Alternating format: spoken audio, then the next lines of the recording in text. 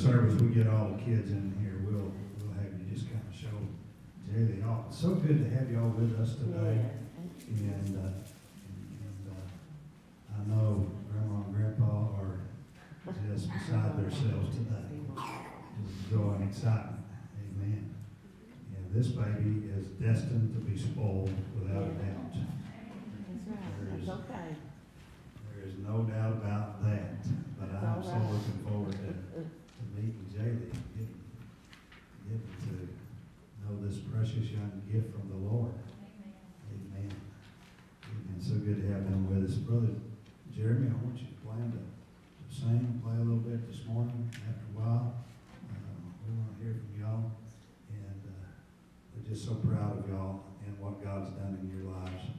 And I know the Lord has even more in store, but this is a beginning when you have a child like this, and it's you know, I read a book one time, the title was Children Are Wet Cement. And but I know this kid has got just so much going for it, and I believe the Lord has great things in store. Let's look into the Word of the Lord for a little bit this morning. We are going to be looking at a passage of scriptures found in your bulletin, but the account in Luke of Jesus as a 12-year-old boy going to the temple. And so if you'll join me this morning in reading, we will read Matthew chapter 1, verse 18. Hold on just a moment here. I apologize. That's not where we're going. That's where we was at last Sunday. Scroll a little too far. There we go. All right, Luke chapter 2 and verse 51. Actually, let's begin with verse 41. We'll just read the story here. Now his parents went to Jerusalem every year at the feast of the Passover. And when he was 12 years old, they went up to Jerusalem after the custom of the feast. And when they had fulfilled the days, as they returned, the child Jesus tarried behind them in Jerusalem. And Joseph and his mother knew not of it. But they supposed...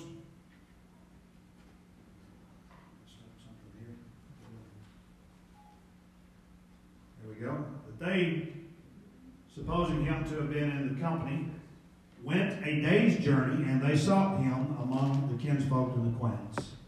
And when they found him not, they turned back again to Jerusalem, seeking him.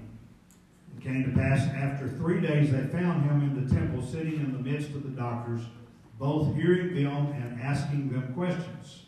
And all that heard him were astonished at his understanding and answers. And when they saw him, they were amazed. And his mother said unto him, Son, why hast thou thus dealt with us? Behold, thy father and I have sought thee sorrowing. And he said unto them, How is it that ye sought me? Wist ye not that I must be about my father's business? They understood not the saying which he spake unto them. And he went down with them and came to Nazareth and was subject unto them. But his mother kept all these sayings in her heart. And Jesus increased in wisdom and stature and in favor with God and with man. I'm going to talk to you today a little bit about complete submission. Jesus is our supreme example of submission both to earthly authority and heavenly authority. And it's a template or a pattern for us as well. There is something called Amber Alerts that most everybody is aware of and knows about. A child goes missing, and in order to spread the word, some of us get notifications on our cell phones.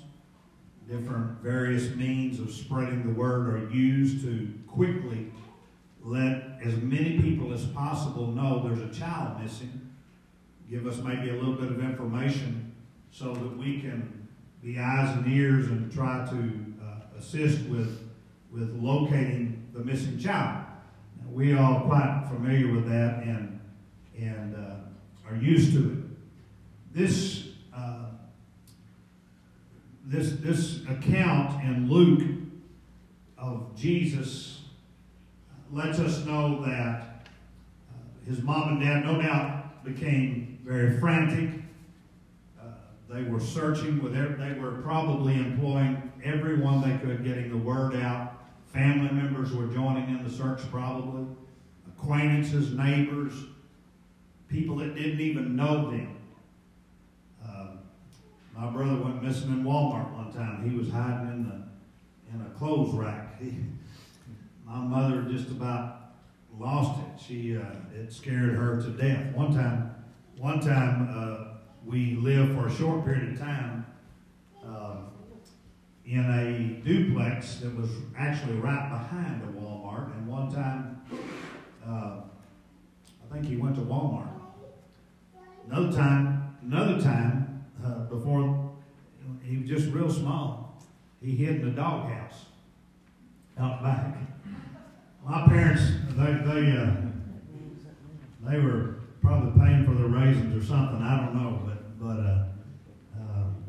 I don't think I ever did anything like that I recall. If I did, it was an accident. If I got it, well, yeah, I mean, he did it on purpose sometimes. I'm picking on my brother, and he's not here to defend himself today. But I was, with me, it was the other way around. If I got where I didn't know where they was at, it scared me half to death, you know.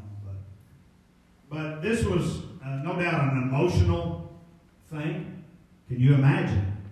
I mean, many of you parents, you know what it is, kind of what that sense of overwhelming fear that comes over you in that instant when you realize it's a scary, scary thing.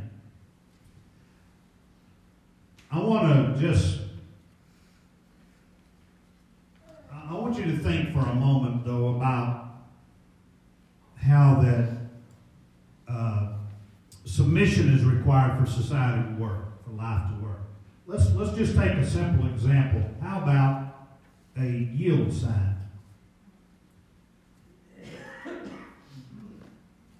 The very word yield should be enough for us to understand that we give place to someone else.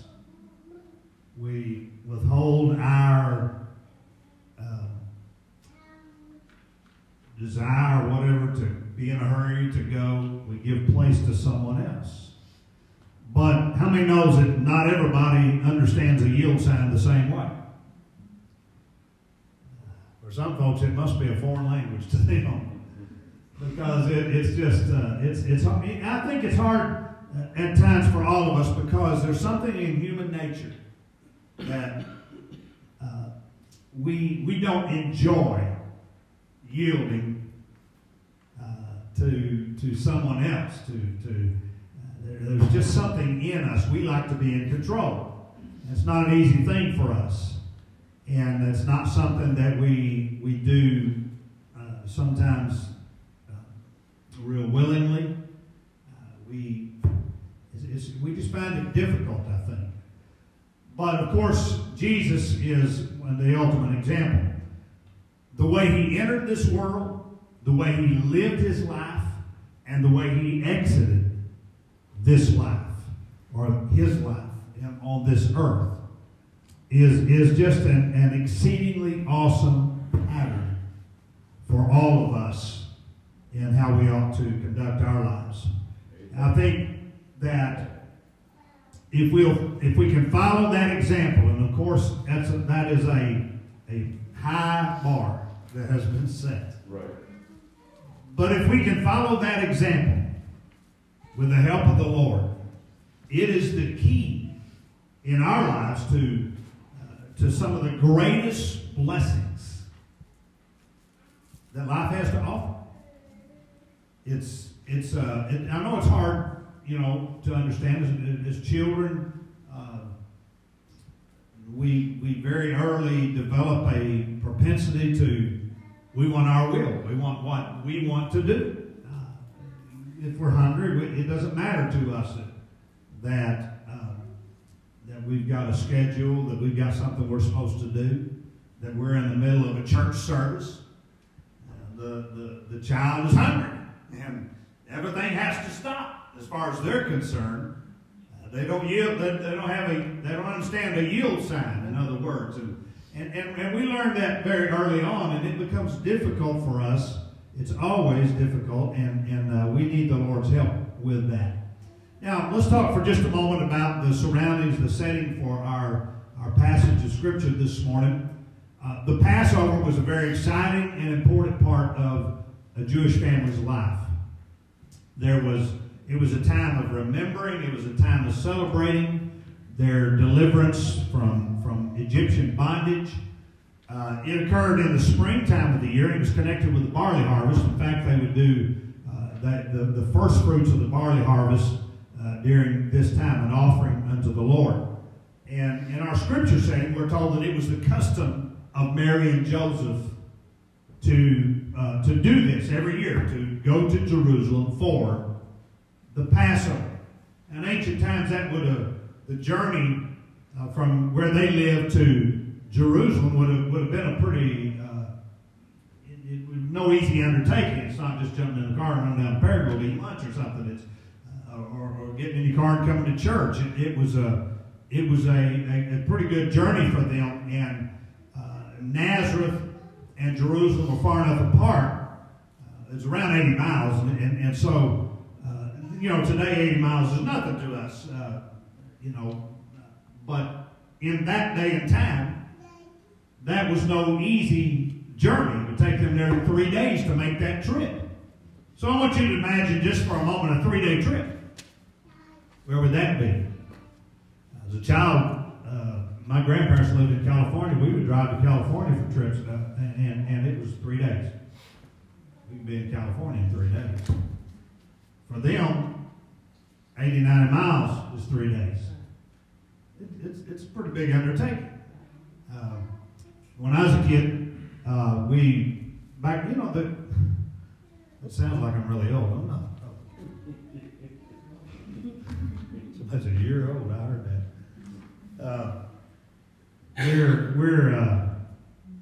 We would take a cooler and a loaf of bread and some bologna, and we'd pull over to rest stop. That's how when we traveled, a lot of times that's the way we ate. There wasn't a restaurant in every corner, in every town back then. And if there was, they were expensive, and it was a big trip. It cost money, and so a lot of times we would do that when I was really small. As we got older, things changed. But can you imagine for them? They had to have something to eat. They got a plan. It took some effort and all of that to be ready for that. Now, women weren't required to make this trip to Jerusalem for the Passover, but the very fact that Mary went tells us something about her. Are you ladies here today? Obviously, she was a devoted woman herself. And I think we can also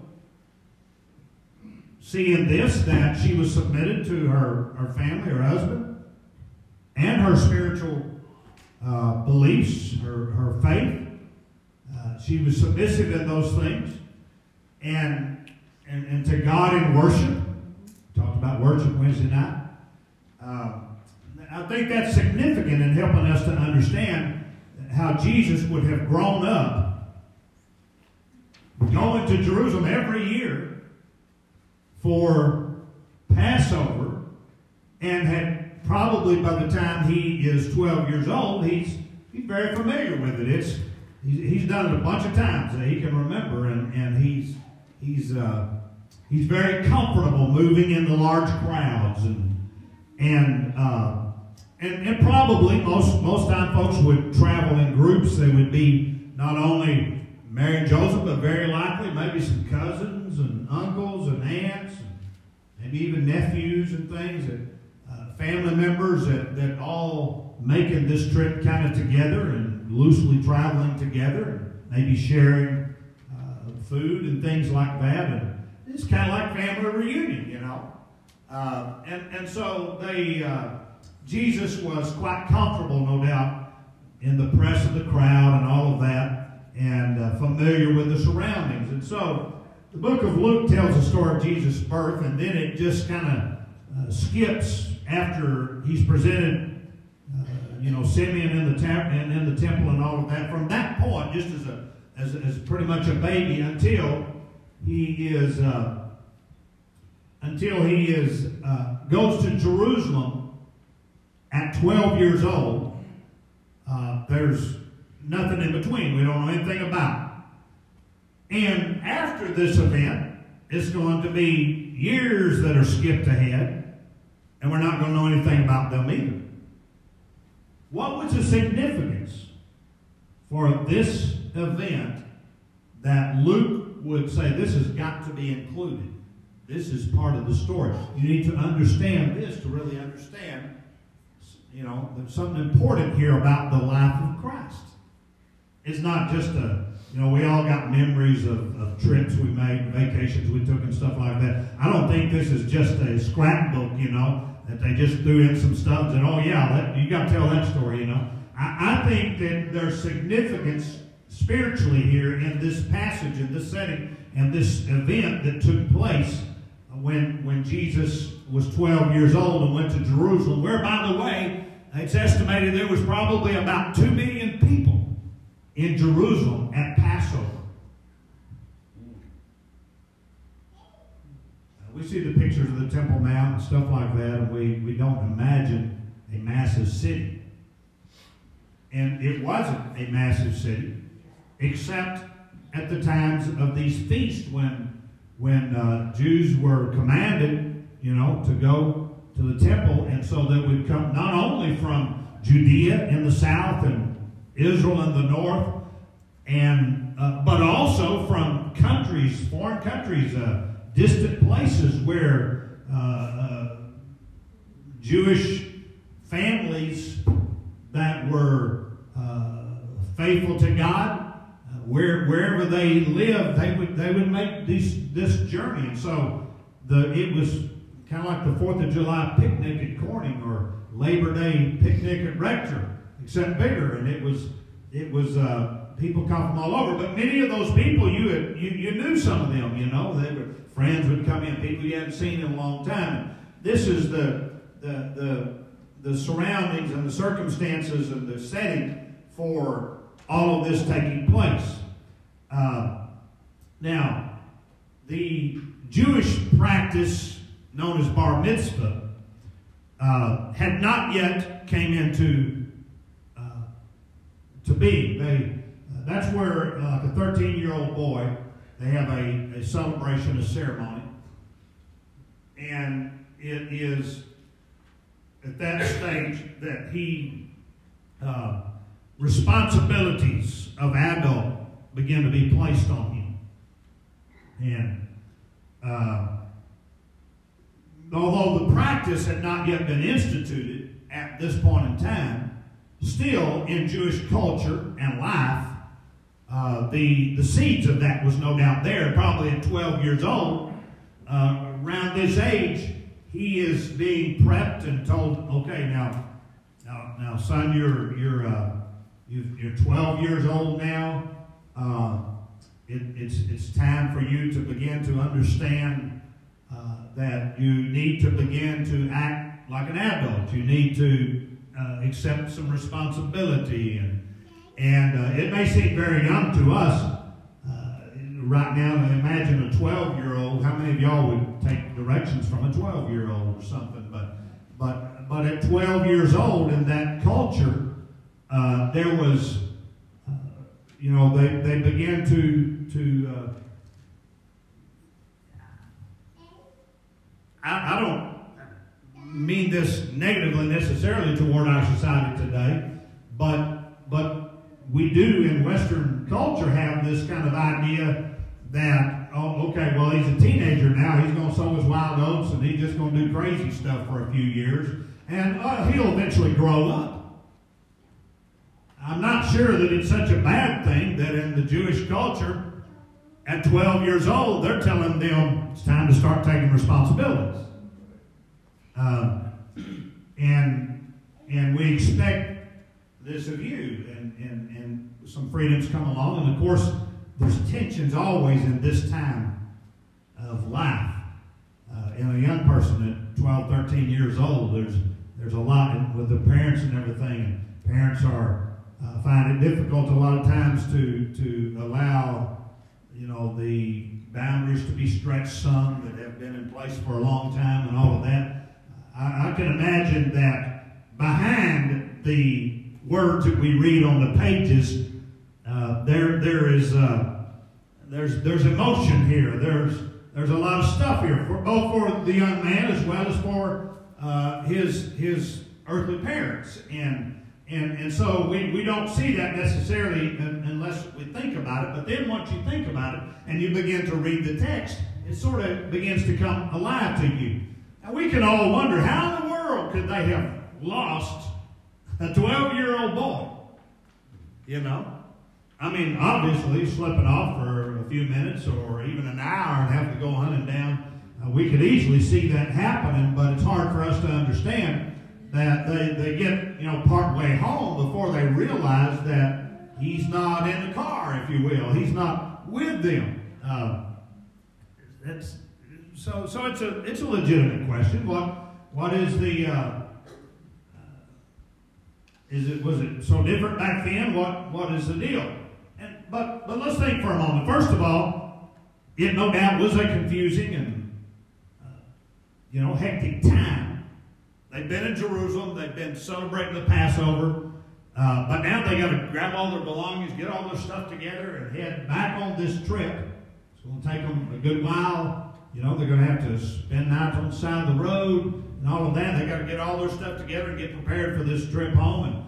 And traveling perhaps in groups like that and everything, there's all these cousins and all that thing. The family's just kind of all traveling together. And remember now, he's a 12-year-old boy. He's supposed to be accepting responsibilities of manhood and things. And so they're he's been there many times. He's probably with his cousins. They're right over there. He's probably with that group right there. And it's not as difficult to imagine if you really think about it. Secondly, they're mentally and physically exhausted. It was a long trip down there. Now they've been celebrating and worshiping and all this stuff, and now they're going to turn around and go home. By now they're about half wore out. Sister Kim went on a little retreat the last couple of days, and she come home last night. She was wore out. She was retreating, but now she's wore out. She was resting, but now she's wore out. And just, and nothing like your own chair and your own bed and your own house, and they're away. They're no doubt tired and weary somewhat. And I don't think for a minute that they intentionally left him in Jerusalem. It wasn't. They weren't bad parents. Let's get past that right now. They were not bad parents. They loved him. They raised him right. That's one of the reasons they expected that he would have known when it was time to go and would have been with the group of folks they was traveling with and everything. Quite simply, it just happened. That's all you can really say. It wasn't an indication that they lacked concern or that they just didn't love him or something like that. We'd be assuming too much. But on the first evening of their journey, maybe they're just getting ready to set up camp, or maybe they're getting ready to fix a meal, and 12-year-old boys are hungry, right? So, it's one thing when you don't see them for a little while, but when supper's on the table,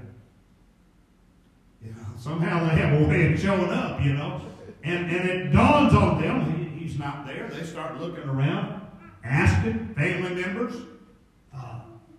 you see, when did you last see him? Where did you last see him? And they begin to ask everybody, and when everybody they know doesn't give them answer that they was hoping for, they start asking complete strangers, hey, you see a little boy, not this tall, dark hair, and then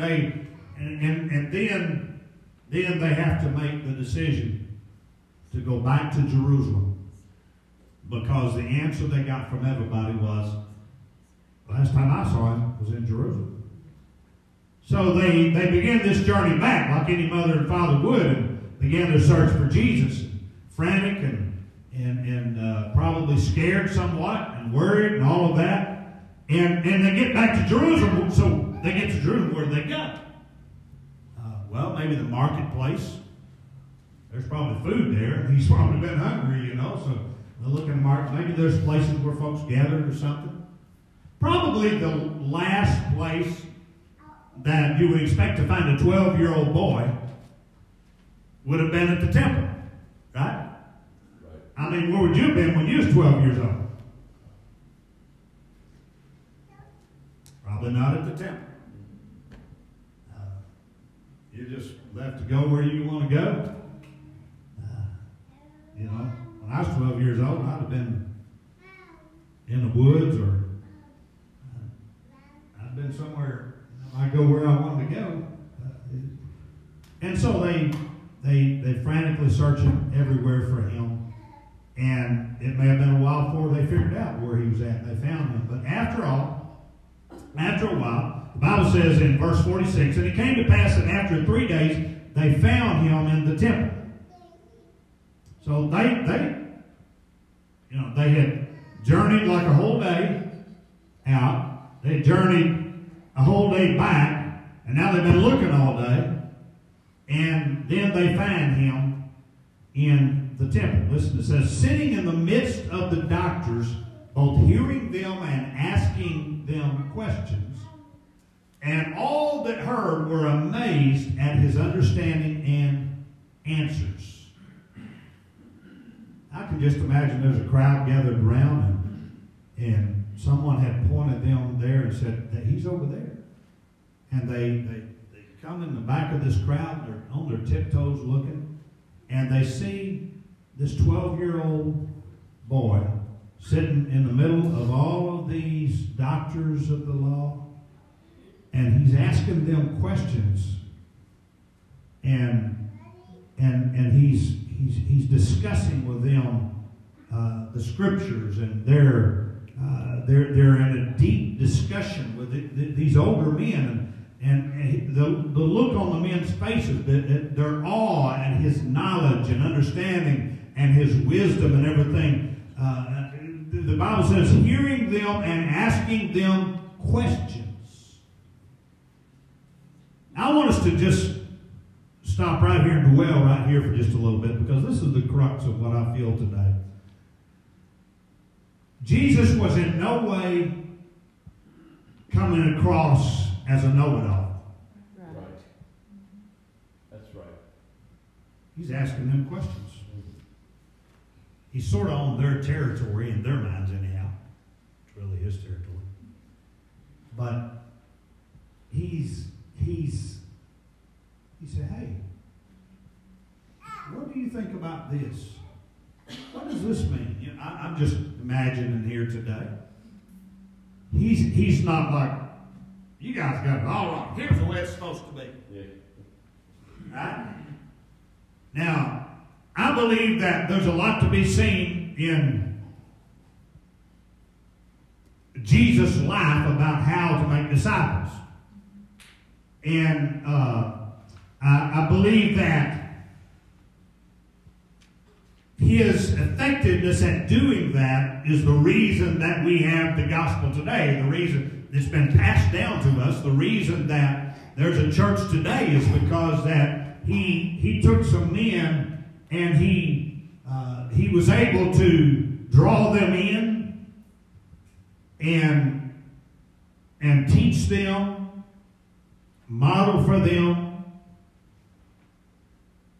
They became disciples of him.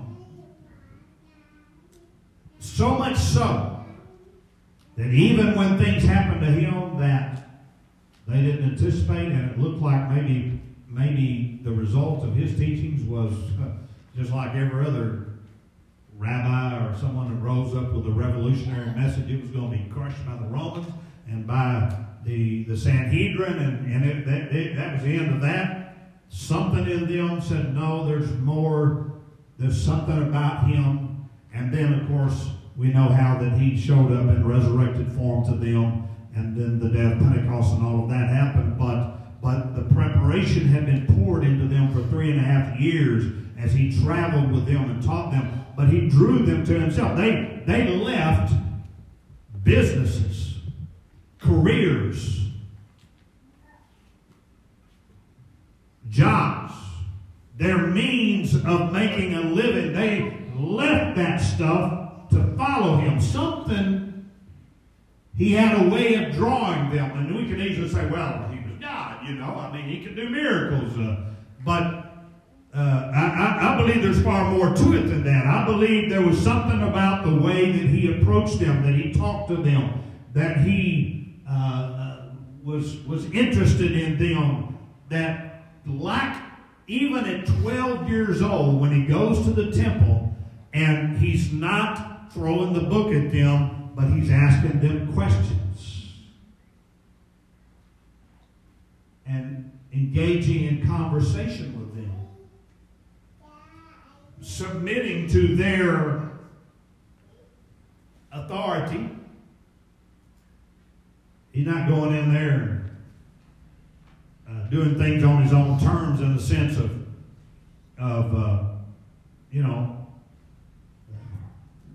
like later turning over the tables of the money changers. He's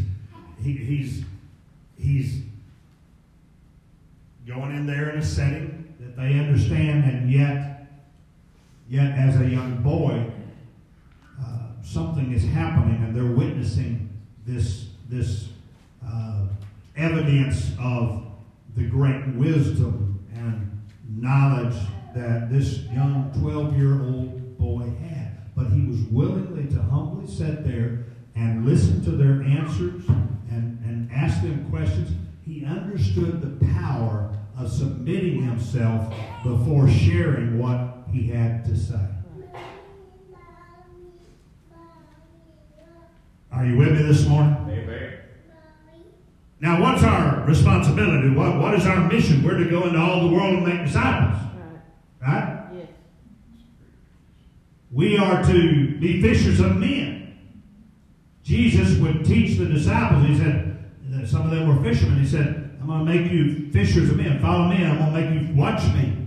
Listen to me. Watch what I do. I'm going to make you fishers of men. We ought to look and see what he did so that we can learn how to be what he's called us to be and wants us to be, fishers of men. And it's so obvious here, and Luke thought it important for us to see and understand that even at 12 years old, this Jesus is going into the religious settings there. Not all of them were pure in heart. Not all of them. Some of them were the folks who would stand on the street corners and beat their chest and say, look at me, you know. And that's the company, some of the folks that he's conversing with here and everything. But he goes into that setting, and he just simply starts asking questions and submitting himself to them. You know, he's not out of place or out of order.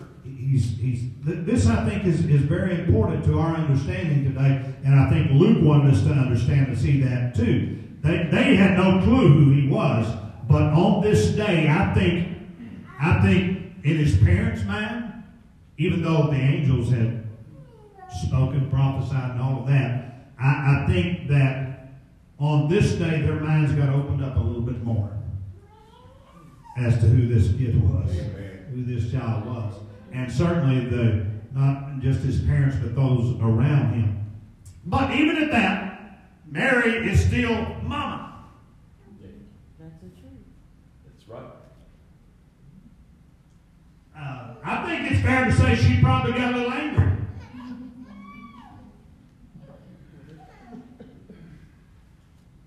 I mean, every mama I ever knew.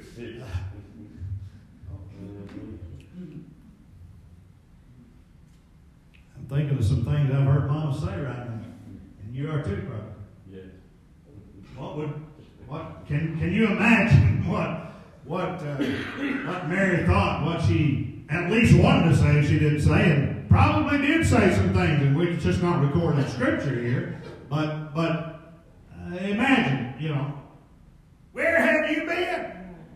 What in the world were you thinking? Yep. Right? Who do you think you are? Just go off on your on like this and not be where you're supposed to be. And I can even go a little further. Just wait till you get home.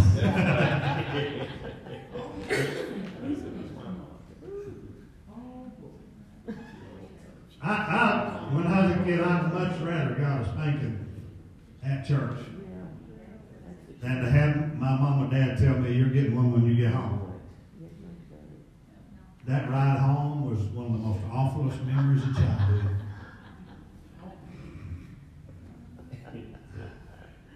I'd rather have the whooping than that ride home. Lord have mercy. But the tension that must have been in this situation here that we can just almost feel. And so maybe some of those who was with Mary and Joseph that was part of the search party, maybe they were curious now to see how Mary and Joseph were going to react, what was going to be their response, what was going to happen, and what Jesus would say or do as well. But his response is amazing. He is in no way disrespectful.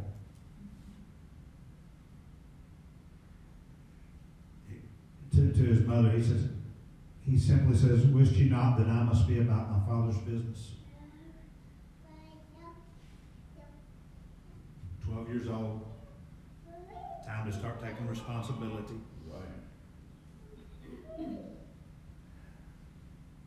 She didn't understand this saying, but she kept it in her heart. The Bible lets us know. And as a 12-year-old boy, I imagine there's some of that tension between, is it my time?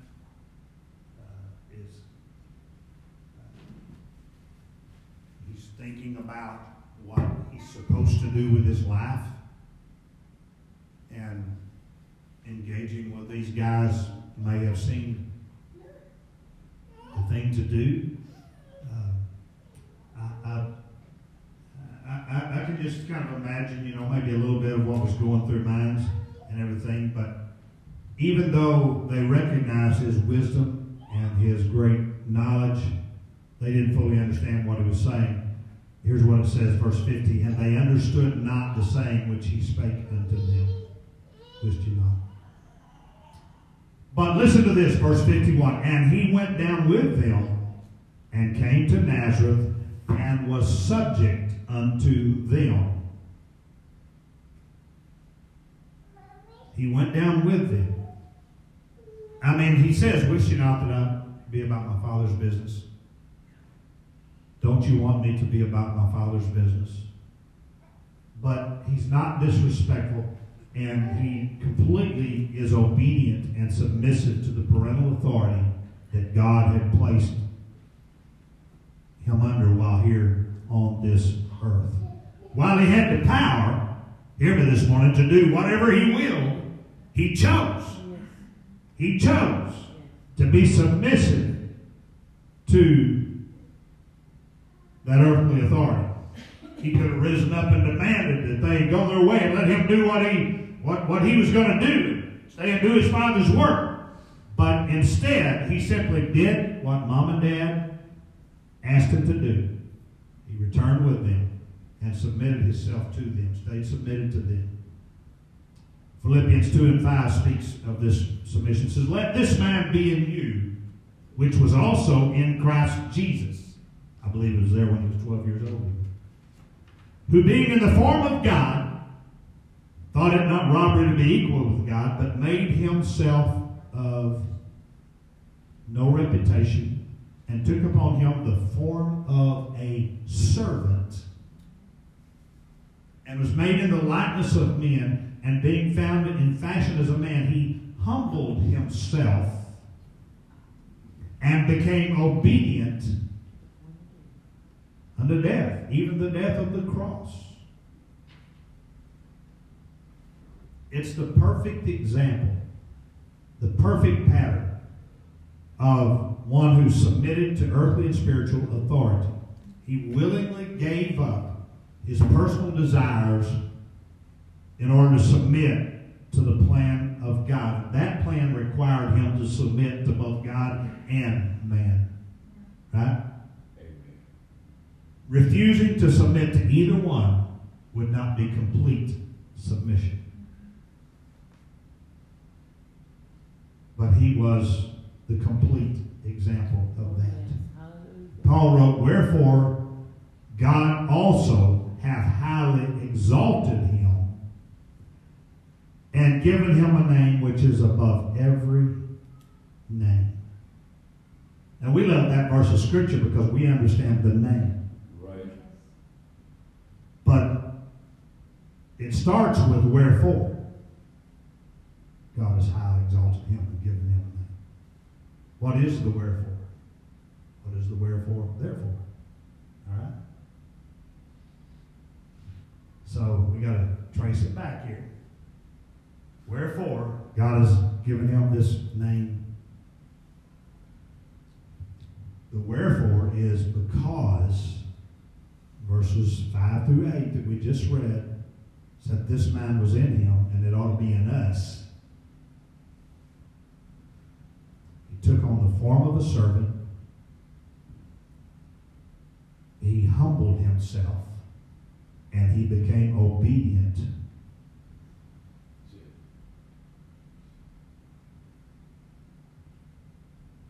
unto death, even the death of the cross. He submitted himself. Therefore, God hath highly exalted him and given him a name which is above every name. The man Christ Jesus submitted himself, and because of that, God hath highly exalted him and given him a name which is above every. In other words, when we submit, we release God to elevate and to promote us to places where we can be most effective for him. Right. Right. Amen. Humble submission puts us in a place where God Jesus. says, that's a person I can use. That's a person I can work with. That's a person I can elevate. That's a person I can place into positions and circumstances where they will do great things and be effective in the kingdom of God, because they were not only submissive to God, submissive to God really required them, and he was willing to be submissive to the authorities in this earthly life. That allowed him to be the great Redeemer, the great captain of our salvation. Right. Woo! Amen. I don't know about you, but I want to be like my captain. Amen. Yeah. I mean, in the military, you know, when they pin them bars on them and stuff like that, someone in authority over them gives them that promotion, gives them that,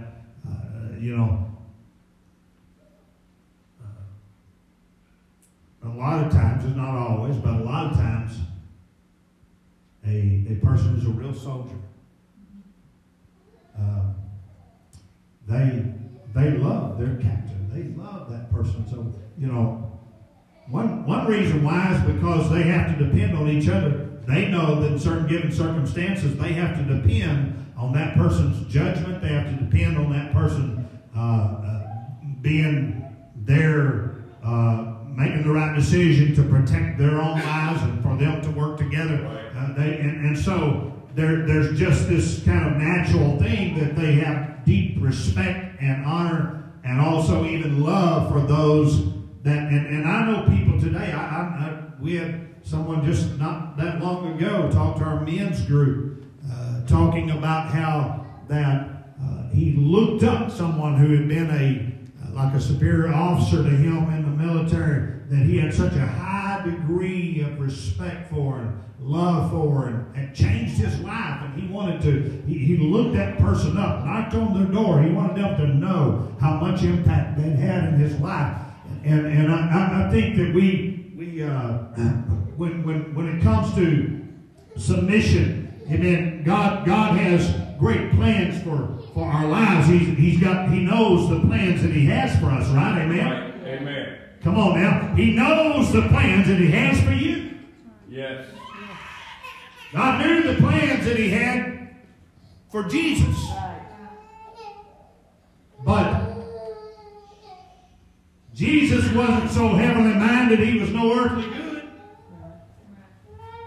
He walked into a temple at 12 years old. He was submitted to those guys. And he used the wisdom that would enable him to have men that would say, like Peter, I'll die for you. Right. They had a problem with it, kind of some things when it come down to it at times, but something in him said, I'll die for you. Right. Right. And the fact of the matter is, all of them, I think, but one, history tells us, were willing to die for him, paid the ultimate price, sacrifice. They did die for him. They just didn't say that they did. How did it get to that place? I think it's because he did not approach them like someone who knew it all, someone who necessarily had all the answers. He approached them like somebody who was interested in them. I mean, Jesus went fishing. Jesus said to a tax collector, I want to go eat with you today. He was interested in him, right? Isn't that amazing? Isn't that amazing? He had all kind of business to be about, things to do. And here's this guy who's hiding up in a tree or climbed up in a tree to be able to see anyhow. And he's sort of an outcast, and they probably wouldn't have let him in amongst the group anyway, because he's hated by most of the Jews, because he collaborates with the Romans in taxing them, and then skims off the top for himself. And if there's anybody they hate, it's a tax collector probably. And guess what? Jesus says, you guys go find something to do. I'm going to go home with this guy. I want to eat lunch with him today. He was truly interested in them. And it gives us a key. But the great power that he had was because he was willing to submit. Jesus said, the words you hear me speak, they're not the words of my Father's. I always speak what he says. His thoughts are not my thoughts, they're his thoughts. I always speak his thoughts. He said at one point, I always do the will of my Father. He did. Always did the will of his Father. I sat and thought about what this young man's life was like. It must have been very different because, in some ways, because he was sinless. That means rebellion never showed up in him. Rebellion against parents. There must have been such a marked difference between him and his brothers. Because they were human. And they were not the Son of God. I pondered on that, thought about that. It's interesting to me. And yet, at the same time, he was tempted at all points like as we are, and he had to live a normal human life in order to be qualified to pay the price for our sins. And so he had a normal life in many ways, yet in other ways he was never quite normal. But what power, what authority. He could speak with authority. Later on, folks would say, never have we ever heard a man speak like he speaks. They would say, with such authority. How does he do that? I'll tell you how he could do it, because he was submitted. Amen. The man came to Jesus and needing a healing for his child, and he said, you don't even have to come to my house. He said, I'm a man under authority. And I have people under me, and I understand authority. And I know that you can just simply speak the word and it will be done. Amen. This man understood something about submission and authority, and where authority comes from. Authority comes from submission. I mean, there's always 500 folks running around wanting to be an authority that are not submitted. And their voices are like sounding brass and tinkling cymbals. It don't resonate with us because we understand that a true authority comes from submission. Where does the sergeant get his authority from? I don't know enough about military to go down the ranks and all and explain all that. Some of you probably could. But he gets that authority that he has from a superior. Who gets it from a superior. And then the Bible tells us that authority is from God. God allows this to happen. The policeman. The scripture talks about that too. It says they don't bear the sword in vain. There's a reason. And God has created human life, and He has placed the responsibility, the duty, the right for self-governance in society, and for law, and officers of the law, and all of that. All of that's it. Where does that come from? It comes from God. Doesn't mean every time every one of them is good, and every person in authority does what is right. But when they are submitted, when they do their job, their duties, in submission, it gives authority to their words. I believe God wants to raise the level of the authority with which we speak. Would you hear me for just a moment here as I close this morning? I believe God wants to raise the level of authority with which we speak into our world. Amen. Yes. He wants you to call things that be not as though they are. Tongues of interpretation the other night, and the essence of the interpretation was ask and I'll do it. He wants you to have the kind of authority to be able to ask and it happens. The key to that we see in Scripture is humble submission to Him. I mean, that didn't happen by accident the other night. There was a deep desire to be submitted to Him that's growing amongst us, and that has caused the Lord to say, I want to put them in a position for things to happen. I want to put them in a position where they're going to speak and things are going to happen. As we move into that, and I drove 2.5 hours yesterday by myself on the highway, and during that time, I took some time. I told the Lord, I said, Lord, I'm gonna do today what You've been telling us to do. You said ask and you'd do it. So Lord, I'm going to ask some things. Thought of that old song, said I didn't come here to ask You for anything. I said, no, that's not today, Lord. I'm here to ask for some things because You told us to ask. So driving down the road, I began to speak some things. Lord, I'm asking You for this. Lord, I want You to do this. Lord, I don't believe, I believe, Lord, that the things I'm asking for are things in Your will. I'm not asking amiss. So I'm not going to ask for crazy stuff, Lord, that's to heap upon myself. But I'm going to ask for some things here, Lord. And I begin to ask. I'm expecting every one of them to come to pass. I believe in every single one of them is going to come to pass. I said, Lord, I'm going to ask very specifically because I don't want there to be any question down the road that this wasn't an answer to prayer. I'm asking very specifically, Lord.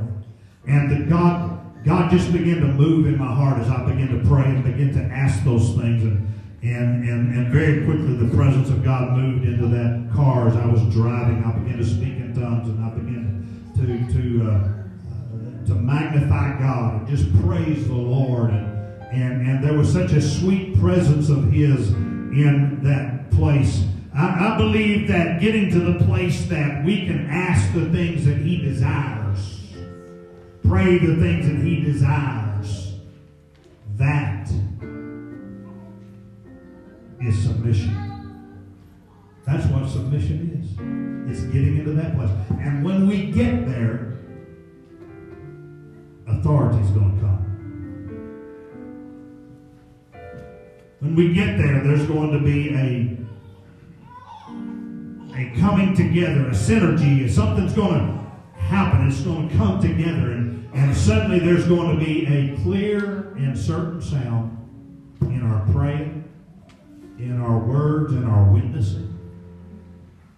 And people who have it together, people who have spent years studying scriptures but don't understand the clarity of the gospel of Jesus Christ, they're going to be saying, I can't believe I had never seen this before. I've never heard it like this. I never saw it like this. Where does this come from? And we're going to know where it came from. It came from our Heavenly Father, who we're submitted to. I believe it is part of that submission, part of God's plan, that like Jesus, who submitted himself both to God and man, the authorities God had placed in his life, I believe that it is God's design plan that we would be submitted in a local church, that we would willingly accept things at times that we may not fully understand. And like Jesus, I could just go on doing what I feel like doing here, you know. My Father's business.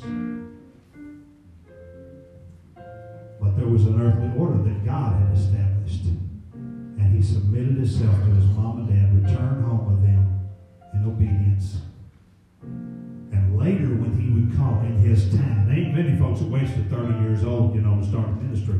And most folks, man, they think they got together at 18, 19, 20, somewhere in there, and they're going to change the world. They're going to show you how it's done and all of that. Jesus waits till his time. And during that time, in all those intervening years, I believe there was the submission in his life that gave him the authority that when he stepped out at 30 and began a ministry in 3.5 years,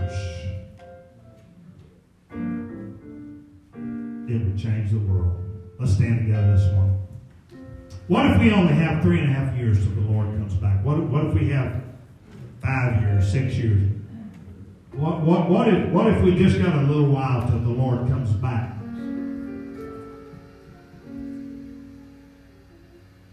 Can we be effective enough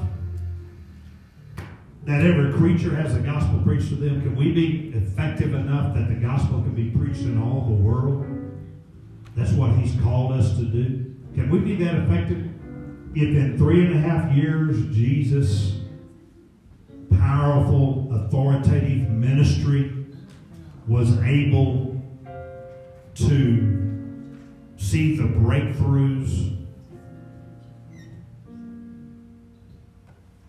that would cause men to go to every part of the earth willing to die for this gospel, to give up houses and lands and careers and jobs and everything. Not everybody's required or expected to do that, but what if in the next 3 years, let's just say, what if in the next 3 years God would allow us to disciple some folks, a group, just 12. Let's say, what if in the next 3 years God would allow us to disciple 12 people? Maybe they're just a teenager right now. Maybe they're a young adult. Maybe there's someone who's never yet been to our church. But what if in the next 3 years God would allow us to disciple them and with such a